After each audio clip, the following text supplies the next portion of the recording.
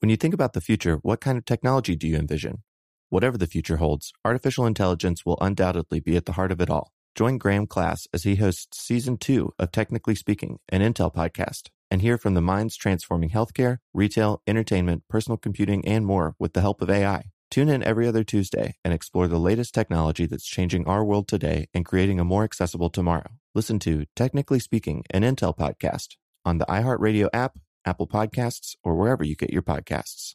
What's up, this your boy Lil Duval, and check out my podcast, Conversations with Unc, on the Black Effect Podcast Network. Each and every Tuesday, Conversations with Unc podcast feature casuals and in-depth talk about ebbs and flows of life and the pursuit of happiness. Unlike my work on stage, I tap into a more serious and sensitive side to give life advice and simply offer words of encouragement, yet remind folks to never forget to laugh. Every Tuesday, listen to Conversations with Unc, hosted by Lil Duval on the Black Effect Podcast Network, iHeartRadio app, or wherever you get your podcasts. Presented by AT&T. Connecting changes everything. Welcome to Stuff You Should Know from HowStuffWorks.com.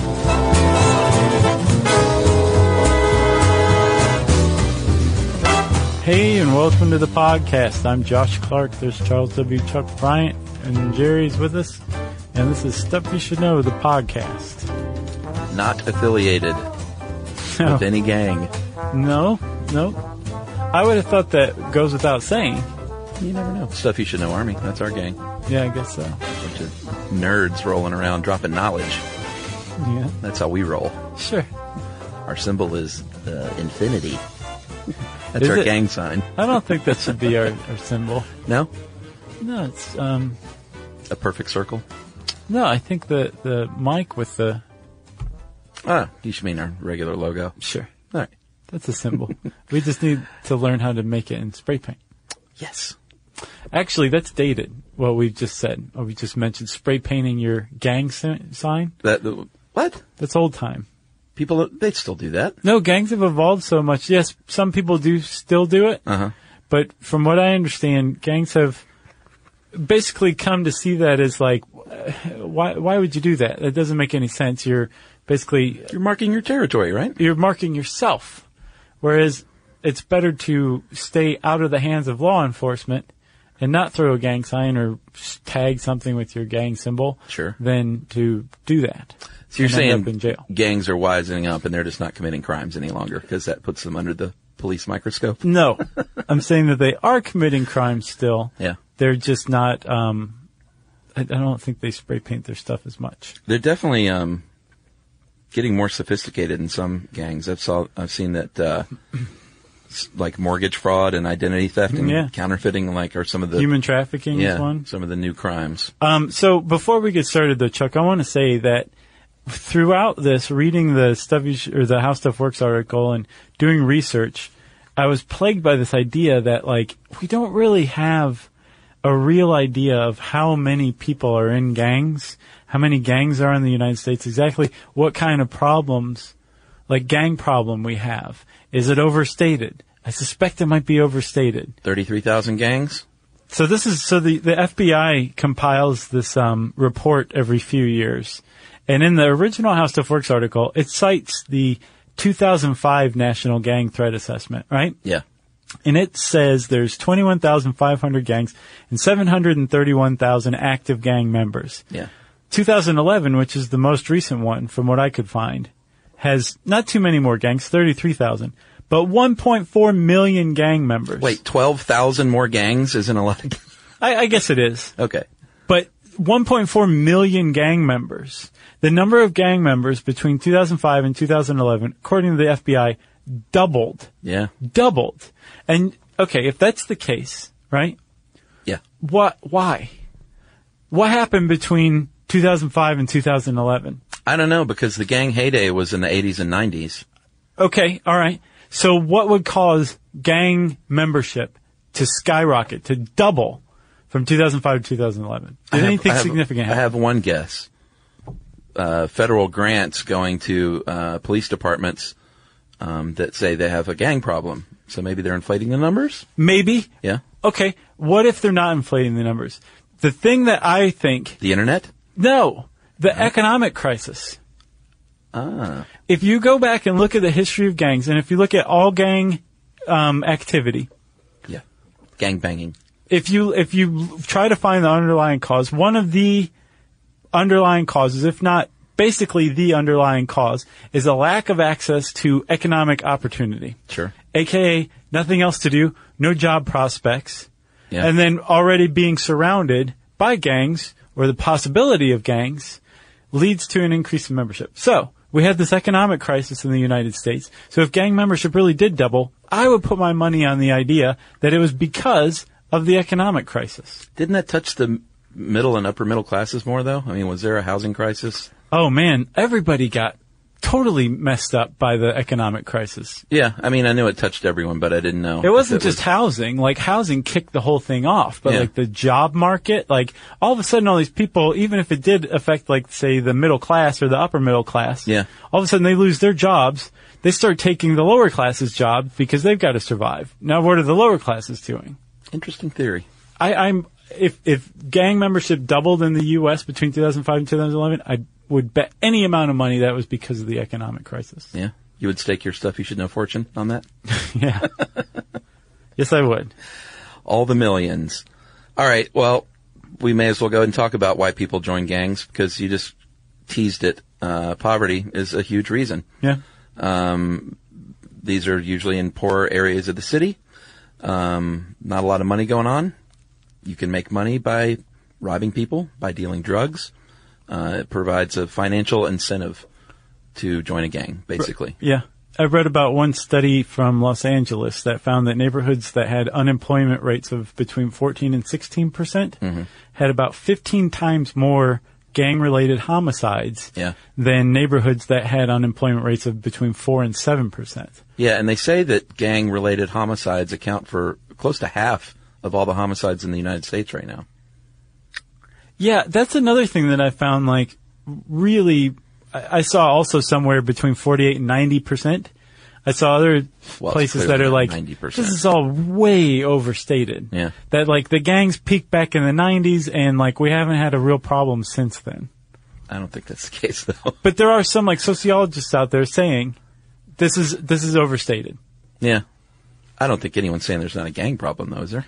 No, I don't think anybody's disagreeing that there is a gang presence. I think the degree Right. to which there is a gang presence. So, Chuck, for example, you can go look at something from the Justice Policy Institute. Yeah. Called Violent Children, 2010. Look up the youth gang violence problem is exaggerated, and it provides kind of a counterpoint to it. Because if there's one thing, I'm not saying there's not a gang problem. I'm not excusing the idea that, like, oh, you have low economic opportunities, so you join a gang. Totally get it. No, Sure.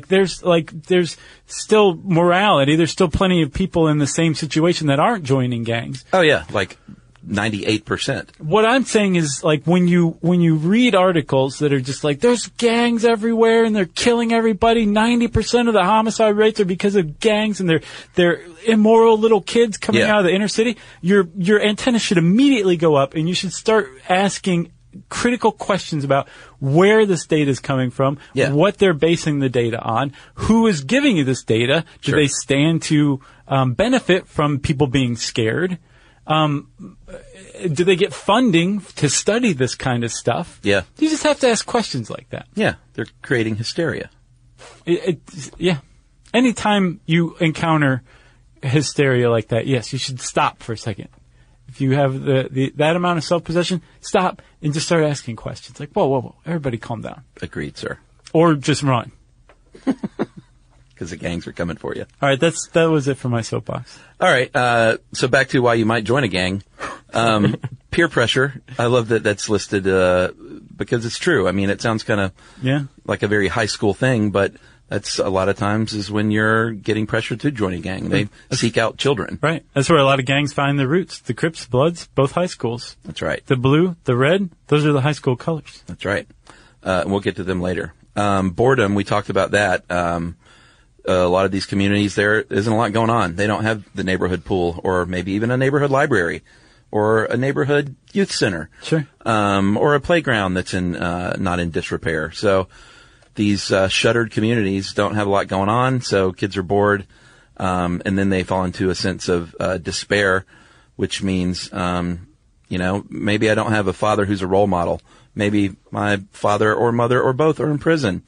But I have a family right over here. This gang says they love me. They're going to get my back. And now I have a sense of community, finally, through this gang. And some gangs actually have set up overt community programs, like job training programs, like things that basically said, we have been so neglected by the community at large that like local gangs are the ones setting this up. Yeah. And I mean, that's a pretty good reason to join a gang, is when they're holding community outreach programs in your community and they're the only show in town. Yeah. I mean, there's, it's not just a TV thing, the gang leader with a heart of gold that like secretly, funnels the Wesley money Snipes to build the playground, like that stuff happens. Sure. I mean, and we're not trying to say like gang leaders are just the best. There's but big teddy bears. They have been known to quietly reinvest money in their own communities. Well, yeah. At times. I mean, you don't want the place falling apart, especially if that's your major market. Yeah. And plus also it's a really great way to ingratiate yourself with the local community. Absolutely. Sure. So let's talk a little bit about the history of gangs, if you'll indulge me for a moment. You can consider yourself indulged. I love the way, and this is by the Grabster, Ed Grabanowski. He says criminal gangs have been around for as long as crime, and that makes total sense because there are strength in numbers, and I think you've seen the movie Gangs of New York. Yeah, Striped Pants. Did you like it? Striped Pants. Oh man, don't Were there a bunch of stripy pants? Yeah, a lot of them.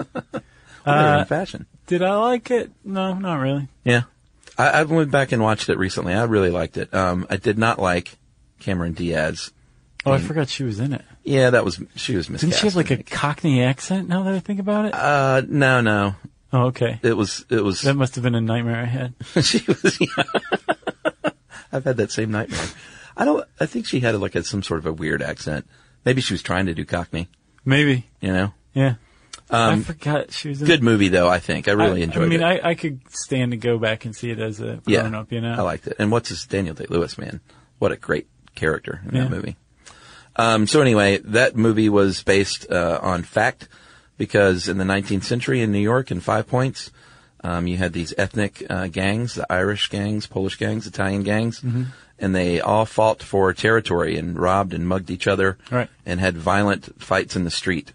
It was pretty crazy in Lower Manhattan. Yeah, the 5 Points gangs. Yeah, very, very tough. But sometimes they would band together and fight other parts of town's gangs, like the Bowery Boys, that kind of stuff. Yeah.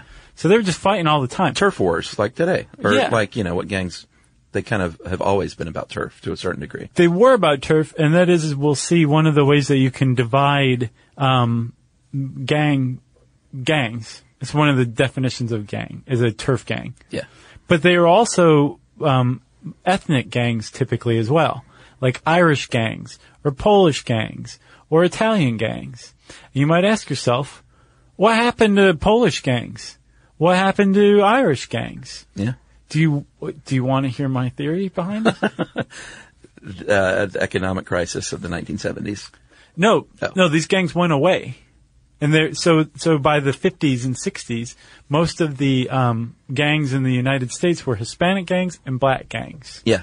Ethnic gangs, like we think of as like Irish or Polish or whatever, just disappeared. And the reason why they disappeared is because the Irish and the Polish stopped being considered ethnic, and they were just white after that. And then all of the economic opportunities afforded to white people were afforded to the Irish people and the Polish people, and they had very little reason to be gang members any longer. And they became skinheads. Later on. But don't you think that that's probably what happened? Maybe so. I couldn't find anything definitive anywhere. They were like not a disenfranchised ethnic group any longer. Right. They were just part of the white machine that is the United States. Yes. I could see that. Man, you got theories out the wazoo today. But a lot of them became like cops. That was a big thing, especially for like former Irish gang members. A lot of them moved right from Irish gang member into Irish cop. You're like, where can I still go crack heads? Right, exactly, right? Yeah. What's strange is, as we'll see, that's kind of going on today still. Gang members moving into things like law enforcement and the military. Yeah. Ooh, boy, that was frightening. Hysteria inducing, isn't it? It is. So in the 1950s and 60s, you had what were called car clubs, and they were gangs. And this is when you think of like the outsiders, like when you would rumble over territory. Sure. These were the car clubs, and they would get together and they would fight in a parking lot with chains and knives and things like that. Go rescue people from burning houses. End up in an iron lung. Stay gold, Pony Boy. And they began to languish in the 1960s. And then in the 1960s, a man named Raymond Washington and a man named Tukey, or I say man, two boys. Yeah, I think they were high schoolers. They were 17. They might have been middle schoolers even. Yeah. They were young because they originally called their gang the Baby Avenues. The after-school specials. Oh, that'd be a good gang. The Baby Avenues, it was a very small gang at first, and then it later became the Cribs because they were young, like baby Cribs. Is that right? And then it became the Crips in South Central Los Angeles. And they were blue, like you said earlier, because Fremont High School, where they went to school, that was their school colors. Yeah. So it is kind of funny to think that it was rooted in it's not like it burst out of school pride, Right. But they did base their colors on their high school. And then, as a result of the Crips, kind of taking over the area, Raymond Washington was murdered, by the way, in 1979, so he didn't last too long. 10 years is a pretty good run for a gang for the head member of the Crips. yeah. Probably so. I would think that's longer than you would predict. And Tukey went to prison for murder. But in the 1970s, then the Bloods were born as a result of the Crips and their activity.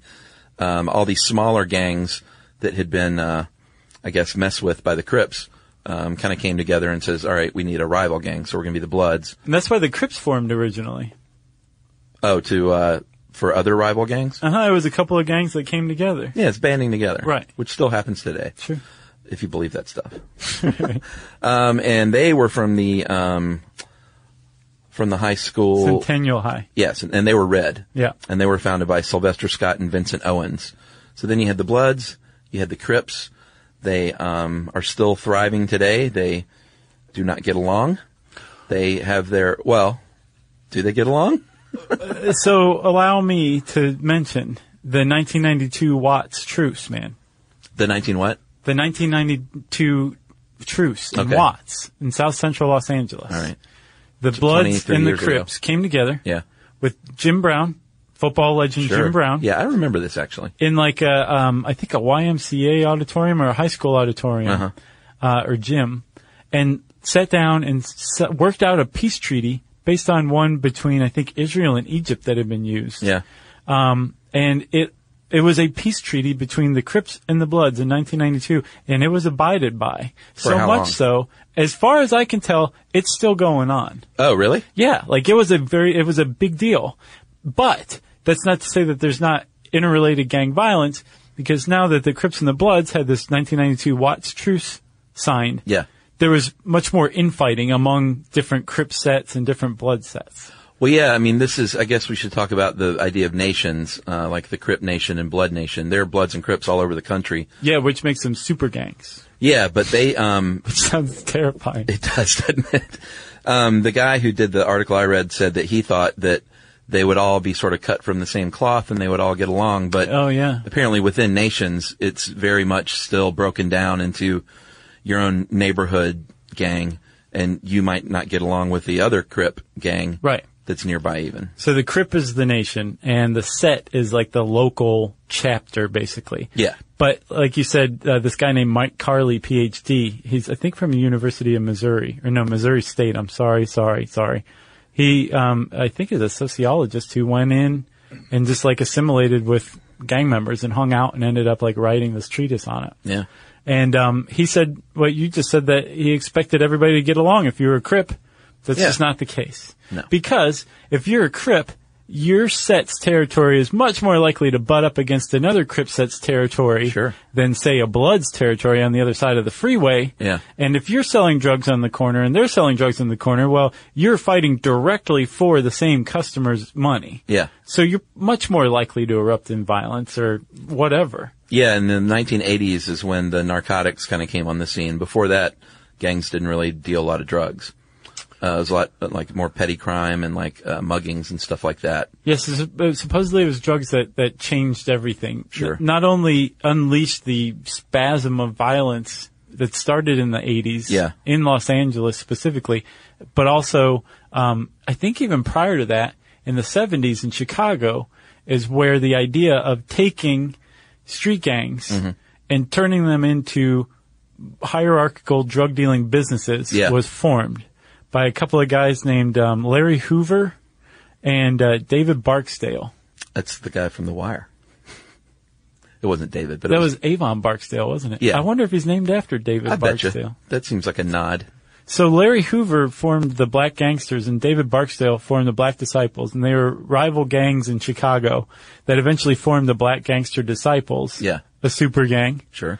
And they had this idea that they would take all of their gang members and just turn them into drug dealers. Yeah. And the crack epidemic helped that tremendously. Sure. Which, by the way, if you're interested in this kind of stuff at all, go listen to our crack episode. It was one of our best, if you ask me. Yeah. We have a few episodes that touch on this. I think the Hells Angels, even though that was a good one. Biker gangs are not quite the same. Is that correct? Yeah, they're a different categorization. Those are called outlaw motorcycle gangs, or seriously, OMGs. Yeah, OMGs. Yeah. And then I think the one on Zoot Suits. Oh yeah, that was a lot like this. Yeah, that's a great history one that we did. You should look into. Yeah, and gangs. So Bloods and Crips, they have this way of talking that where the Bloods won't say, they'll substitute C in words for B, and Crips will substitute B for C because they won't even say, a word with B in it. Like, let's go to Starbucks and get a boffy. Or Starbucks and get a coffee. Yeah, because they're just hanging out in Starbucks. No, they're hanging out in Starbucks. Starbucks. And they also have their own way of walking, C walking and B walking, which it's sort of like a little dancey sort of move. But I looked at them both, and I couldn't tell much of a difference, which means that I would be a bad gang member because I would do the wrong walk. I would guess that you would pick it up pretty quick. Yeah. And of course they also have their, besides the blue and red clothing, they have their, gang symbol, which, in case you ever were like, I kind of want to wear my red hat today because I'm a Los Angeles Angels fan, right, but I don't want to get in trouble because I'm a Crip. So they still have the signs to rely on. Well, I would guess you would have to be a Dodgers fan, and if you're a Blood, you'd be an Angels fan. Yeah, but the Angels, they're Anaheim. I don't think anyone in L.A. is really an Angels fan. Oh, really? You got to be from Orange County. Although we're going to hear from people like, I live in L.A., I love the Angels. So, that's the Bloods and the Crips in a nutshell. That could be its own show, but we'll take a break here, and we will talk a little bit more about gang history right after this.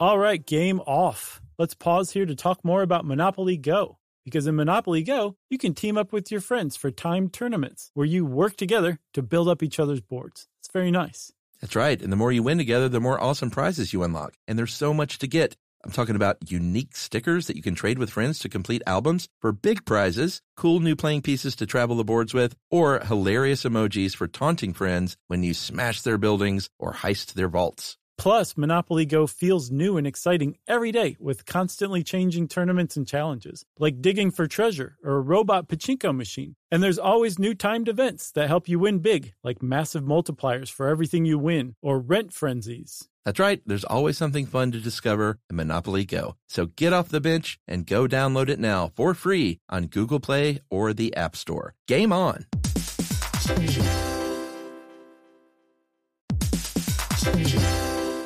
Hey everybody, it's time you heard about Squarespace. Squarespace has the tools you need to create and sell your own website. Whether it's an online course or custom merch, Squarespace has you covered. That's right. Courses is a great program. You can start with a professional layout that fits your brand, upload video lessons to teach techniques and skills, and tailor your course with a powerful Fluid Engine editor. That's right. With Fluid Engine, which is a next-generation website design system, by the way, it's never been easier for anyone to unlock unbreakable creativity. That's right. And don't forget the commerce side, because after that, you can charge a one-time fee, or you can even sell a subscription. Yeah, so turn your creativity into income with Squarespace courses. And right now, go to squarespace.com/stuff for a free trial. And when you're ready to launch, use offer code STUFF to save 10% off your first purchase of a website or domain. Squarespace.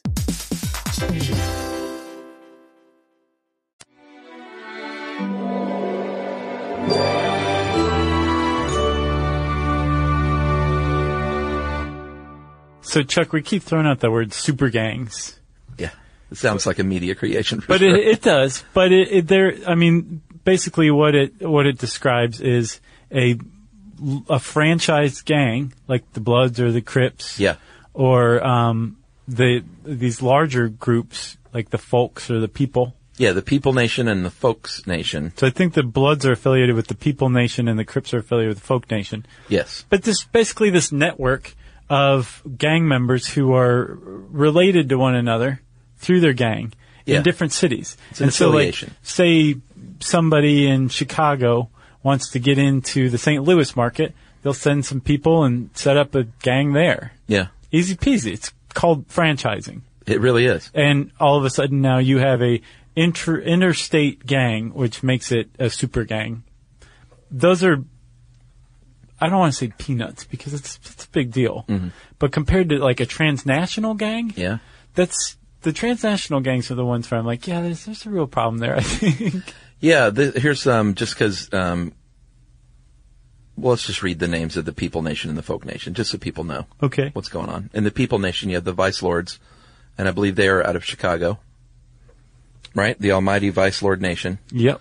And they've been around for a long time, too. They were one of the earlier gangs. Yeah, like in the late 60s, I think. The Black P. Stones, the Latin Kings, the Gaylords, the Southside Popes, the Mickey Cobras, the Four Corner Hustlers, and the Almighty Saints, and affiliated with the Bloods. That's the People Nation. Okay. Then the Folk Nation, you have Peter, Paul, and Mary. You have Bob Dylan. You have terrible. Sorry. You have the Gangster Disciples, the Insane Spanish Cobras. Those are wow. That just sounds scary. Yeah. Like, how about a cobra that's insane? Right. You know, because a cobra's not bad enough. Right. I like cobra. What's worse than a regular cobra? Yeah. An insane cobra. Yeah. Well, where could he be from? Spain. Right. I don't think Spain is what they're saying. No. Okay. I think they mean like Hispanic. Hispaniola. Yeah. The Latin Eagles, the Maniac Latin Disciples, the Simon City Royals, and the Spanish Gangster Disciples are a part of the Folk Nation. Huh.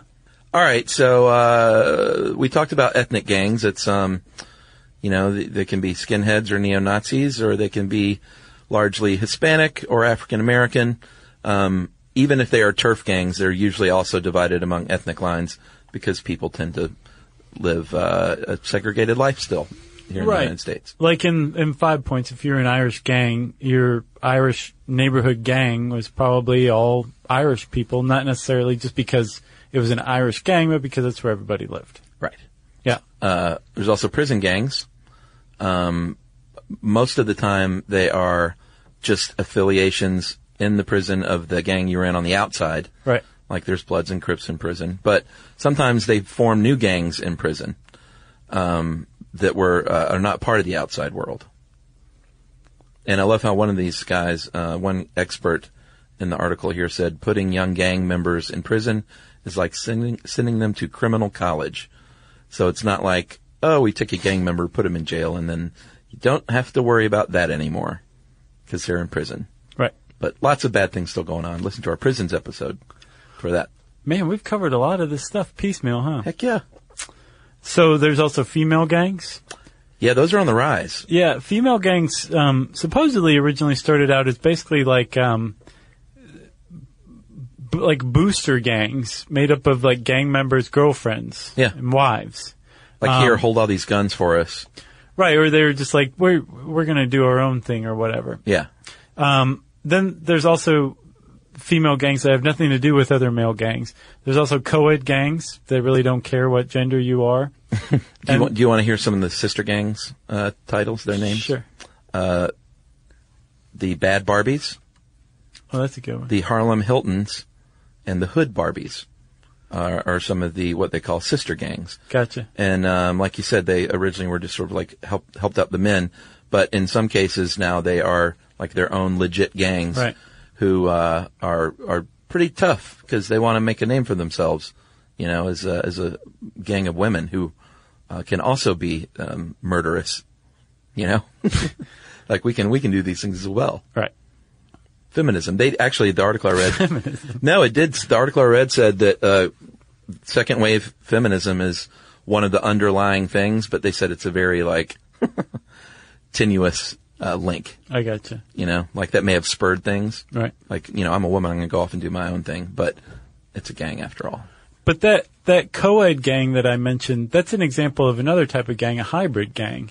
Yeah, like the Juggalos. It seems like hybrid gangs are the ones that are like the ones on the rise, because this is where I got the idea that people don't tag like they used to, they don't wear colors like they used to, because there's hybrid gangs, and hybrid gangs are made up of people who might come from rival factions. They break up and reform with different membership from time to time. I don't think on any set schedule or whatever, but I think it's probably something that happens organically.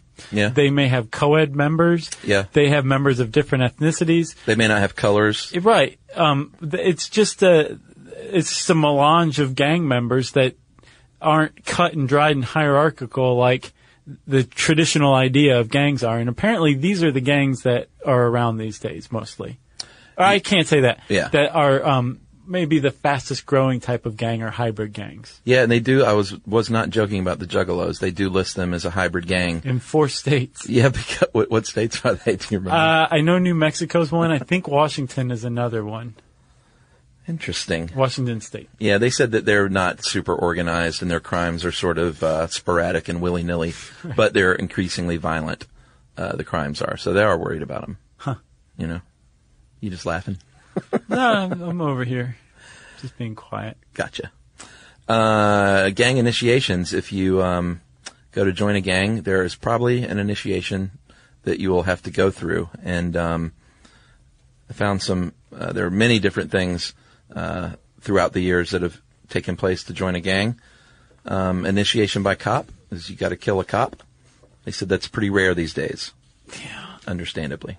Again, I really feel like we might be entering just urban legend territory here. Oh no, dude! This was a gang expert researcher. This is like from a Stanford paper. I don't think he's just making stuff up.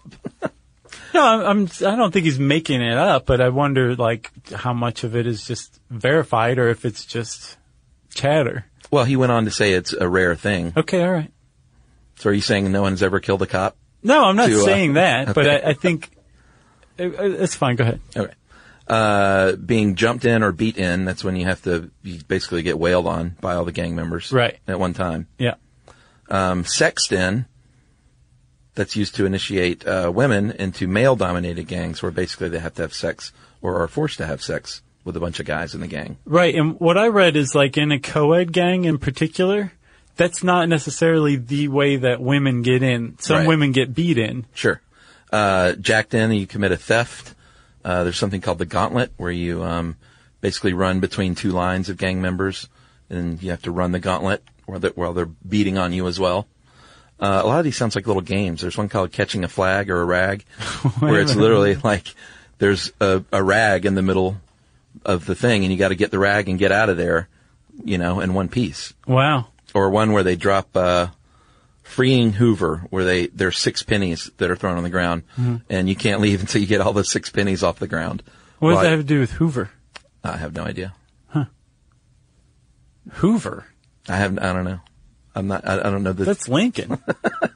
It didn't say freaking Lincoln though. Huh. And then, you know, being courted in, which I thought was super interesting. This is when they you invite somebody like a doctor or a lawyer who is sympathetic to their cause. Gotcha. And like you can be invited in very nicely. And it said, or electricians, which I thought was kind of funny. Weird. Yeah. I guess somebody's got to keep the clubhouse wired. Exactly. I had not heard about courted in, but I did run across it like indirectly with talk about gangs going after like military and law enforcement and lawyers, or legal field people, to join their gang. Yeah, the biker gangs especially apparently are really target former military. Yeah. And that's, for good reason. These people are highly trained and skilled in weapons, and they would, I imagine, be highly sought after. And it's not just former military, supposedly. Apparently, there are also like active duty military. Yeah, they said 53 different gangs are represented in the U.S. military. Yeah. That's scary. Yes. Yeah. It is, because these people have access to some really high-powered guns. That's right. Should we take another break? I think so. All right, we'll talk a little bit more about what's going on these days in gangland right after this.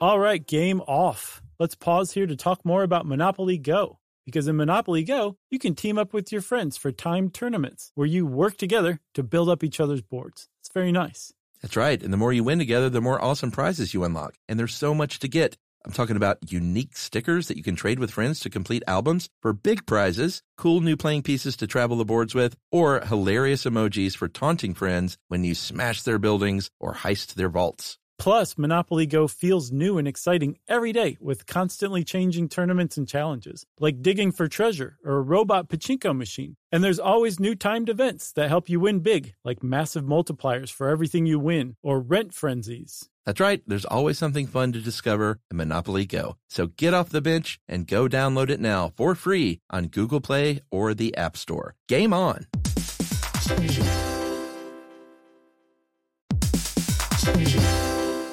You know, true love is always being excited from the first moment you see one another, and every time after that. It's taking long walks together in the summer, or gazing longingly into each other's eyes, and watching their tail wag when they chase a squirrel in the yard. Well, the Pedigree brand asked about believing in love at first sight, and honestly, the answer is yes. As everyone knows from listening to this show, we have pulled all of our dogs off the street that Emily and I have had over the years, either right off the street or through a local shelter and working with them, and they've all become valued family members, and we think they've appreciated it too. Yeah, Chuck, there is a Pedigree loyalty survey that found that 90% of first-time dog owners report having a dog improved at least one of their relationships, and 80% of first-time dog owners are overwhelmingly more likely to have made at least one new connection as a result of getting a dog. And 95% of all dog owners say that the bond they have with their dogs is closer than they ever expected. Not a big surprise. That's true. We all know that adopting a dog can lead to a lifetime meaningful connection, and real love can exist between a pet and a pet parent. You got that straight.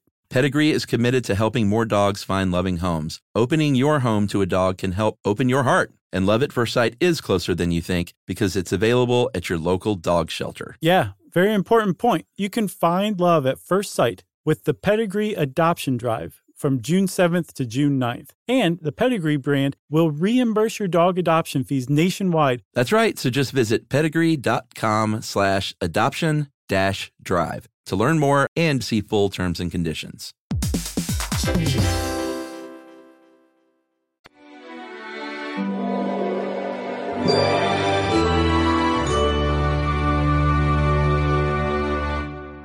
All right, so what's an average day of a gang member like? I love Ed's description here. Yeah. They sleep late. They sit around the neighborhood. They drink and do drugs. Later on, they meet up at a pool hall or some other local hangout. Right. And hang out and do some more drugs and drink some more. I think probably what he mentions next is what a gang member's daily life is like selling drugs, depending on your hierarchy. Yeah.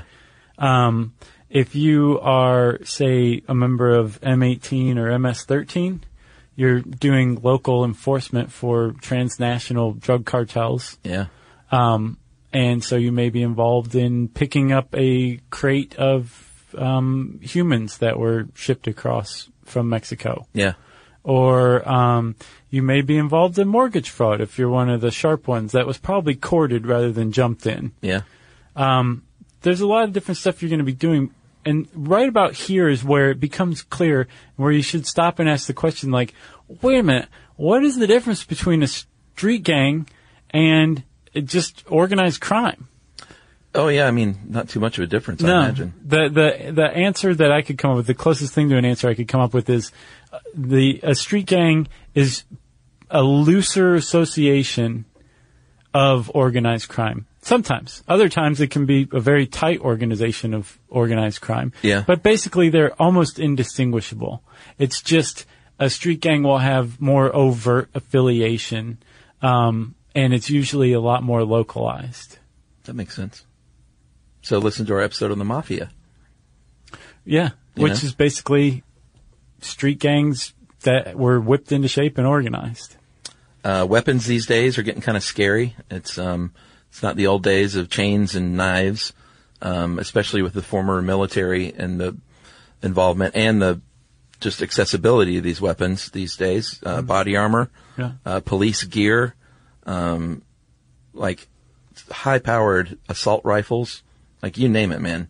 Right, they're which is armored up. Another thing where if gangs have infiltrated the military or actively infiltrating the military or trying to recruit military or law enforcement people, that is a real danger to that, is getting their hands on, like, some serious guns. Because it's not like these are guns that you can just buy anywhere. No. No. You have to steal them from the right people. That's right. Or get the right people to get them for you. Yeah, they're not going to the gun show. Well, yes, they are. Oh, are they? Yeah, but you can't buy, military-grade weapons necessarily at all gun shows.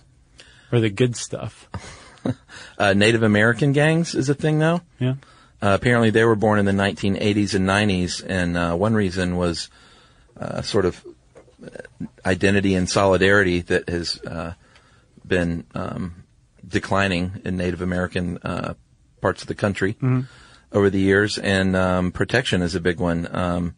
Between 1992 and 2002, Native Americans experienced violent crimes at double the rate of the rest of the United States, and 60% of that violence was incurred against them by white people. Oh yeah. So they're kind of banding together, and 50% of those cases weren't even pursued by police, apparently. I would guess that would lead to increased gang activity. Yeah, so they're banding together and forming gangs, and I think they're affiliating with a more Hispanic gang culture. Oh, yeah? From what I could tell. There's a really interesting article on Al Jazeera website, which is really good. Super interesting read. We'll post that with our additional links that we're doing now. How about that? Darn tootin'. What else, Chuck? Oh, I've got it. Yakuza. We did a podcast on the Yakuza. Yeah, we did. Asian gangs. Yep, you can go listen to that one. But what do you do if you're in a gang and you want to get out? You got to murder somebody. No, you don't. So there's this urban legend. I read snippets from a book called Gangs in America 3 by C. Ronald Huff, and he compiled a bunch of interviews with gang members and former gang members. And one of the things that emerged was there's this myth that if you want it out of the gang, you have to kill your own mother. Oh, wow. Right. In some cases, you have to get beat out. Yeah. Like you're beat in. Sure. Almost like the circle is complete. Mm-hmm. Sometimes you have way more people on you than you did when you were beat in. But more often than not, what emerged from these interviews was that they left either by moving, or they stopped claiming affiliation with the gang, or like they got a job or something, and their life changed. They just quit. They just walked away. Yeah. And there wasn't like a pursuit to the death because you can't ever leave the gang. There was a couple of people that said like they were told stuff like that, but when it came down to it, in reality and practically, they just stopped being part of the gang. The problem is when you leave a gang, you very frequently, you might have gang tattoos still. Yeah. And you kind of need to get rid of those. Yeah. Or else, who knows what can happen, because you're no longer in the gang anymore. So a lot of post-gang transition groups, there's this one called Homeboy Industries that I ran across. Yeah. One of the things they offer is tattoo removal of gang tattoos. Nice, for free? They can get kind of expensive. Well, you could get your tattoo removed for free. Just tell them you're part of I thought about that, and I'm like, I don't think they'd fall for it. It doesn't look like a gang tattoo. There are also lots of gangs in the United States now set up from immigrants. Like Somali gangs are a big problem in Minneapolis, apparently. Yeah, there's some in Clarkston. Yeah, right here in Georgia. Somali gangs, and then, Dominican gangs, Sudanese gangs, Caribbean gangs, Jamaican gangs. Every country, it seems like, has some sort of operation going here in the U.S. I don't know how vast they are. Yes. But in certain areas of the country, they're causing some trouble. Right. And again, it makes me wonder, like, how much of it is due to a lack of access to economic opportunity. Yeah. Like, do people want to be in gangs if given the choice to not be in a gang? It seems like from everything I ran across, Chuck, the answer is like, no, they would probably rather have just a regular job or something like that. Because, and this is one of the reasons why gangs have become so attractive over the years and stayed so attractive, is they often offer, like, the best avenue to income around. Oh, yeah, sure. You just have to commit crime for it. Right. And Ed points out that is probably the most effective way to try and stop gangs is not to just have a police crackdown, because I think everyone knows you shut something down on one street corner, it's just going to move to another street corner. And that's probably not doing much good. Right. So they have programs called weed and seed programs throughout the country now from the Department of Justice, where they weed out the worst gang members. And see, that's what I think is going on. Like, when you say, I think they all probably just want jobs, I don't think that's necessarily the case. I think there are the hardcore that have no interest in getting a job. Yeah, because they're making way more money than they could with a regular job. And it's just their lifestyle. And those are the ones they're trying to weed out in favor of trying to leave the rest that they think that can be rehabilitated. And they call the second part of it seeding, which means seeding the neighborhood, giving them more stuff to do, maybe job opportunities or a rec center or a library or a pool. Because again, you're talking very largely about like juveniles here. Yeah, fix the playground, like little things like that, making their neighborhoods less prone to boredom. And I don't mean to sound naive, like all gang members just want a legitimate job, so everybody go give them good jobs and the gang problem will go away. Yeah. That's not at all what I'm saying. Like, there's always going to be people who are like, no matter what I do, I can make way more money selling drugs than I can, like, trying to go get a regular job. Yeah. And I'm comfortable with just selling drugs and, like, rolling the dice and living life that way. There will always be people like that. The only way to get rid of that, most likely, is to, like, take away the prohibition of drugs, I would guess. And then you don't have, like, street corner drug dealers any longer. But from what I'm seeing in this research, if you provide economic opportunities, gang membership at large tends to dry up more. Yeah. You're always going to have organized crime, but that doesn't mean you're going to have a gang problem necessarily. Right. You got anything else? Could I possibly? Well, let's close then with the list of the FBI's most dangerous gangs. Florencia 13. You ever heard of them? No, I've heard of some of the other Latin gangs. Yeah, they're tied to the Mexican mafia. There's the Barrio Azteca out of Texas, and apparently they run they work with the Juarez cartel, so they're doing serious business. Yeah. The Latin King Nation. You mentioned them before. The Latin Kings? I think so. MS-13, they're definitely on the FBI most wanted list. They're from El Salvador. Yeah, and then so M18 is from Mexico. Yeah, those tattoos on MS-13, man, that's pretty amazing stuff. Yeah. It's like full facial tattoos. We did a tattoo episode, too. We did.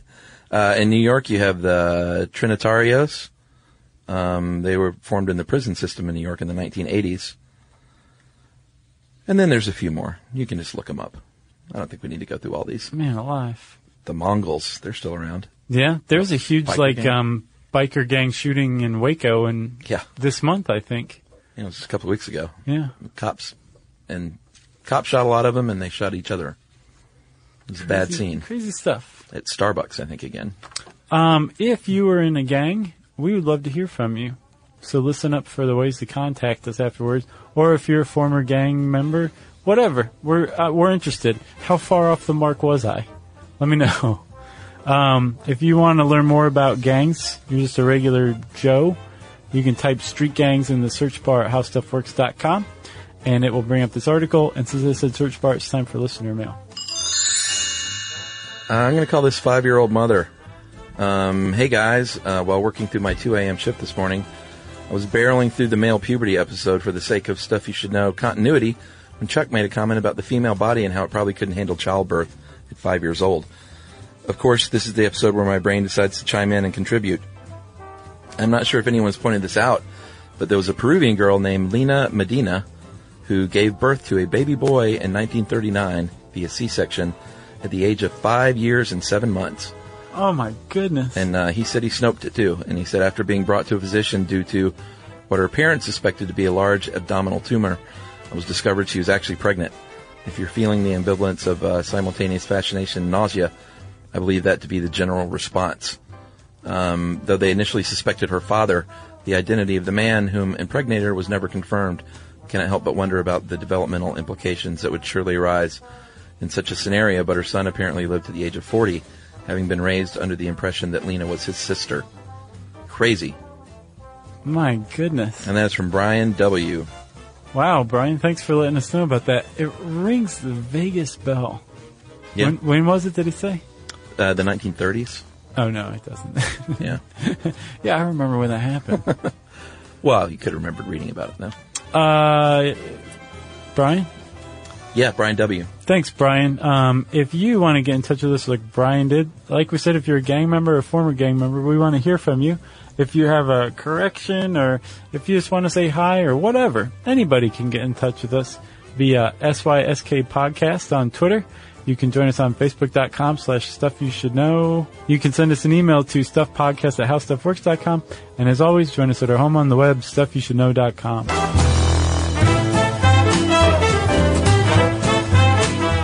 For more on this and thousands of other topics, visit HowStuffWorks.com.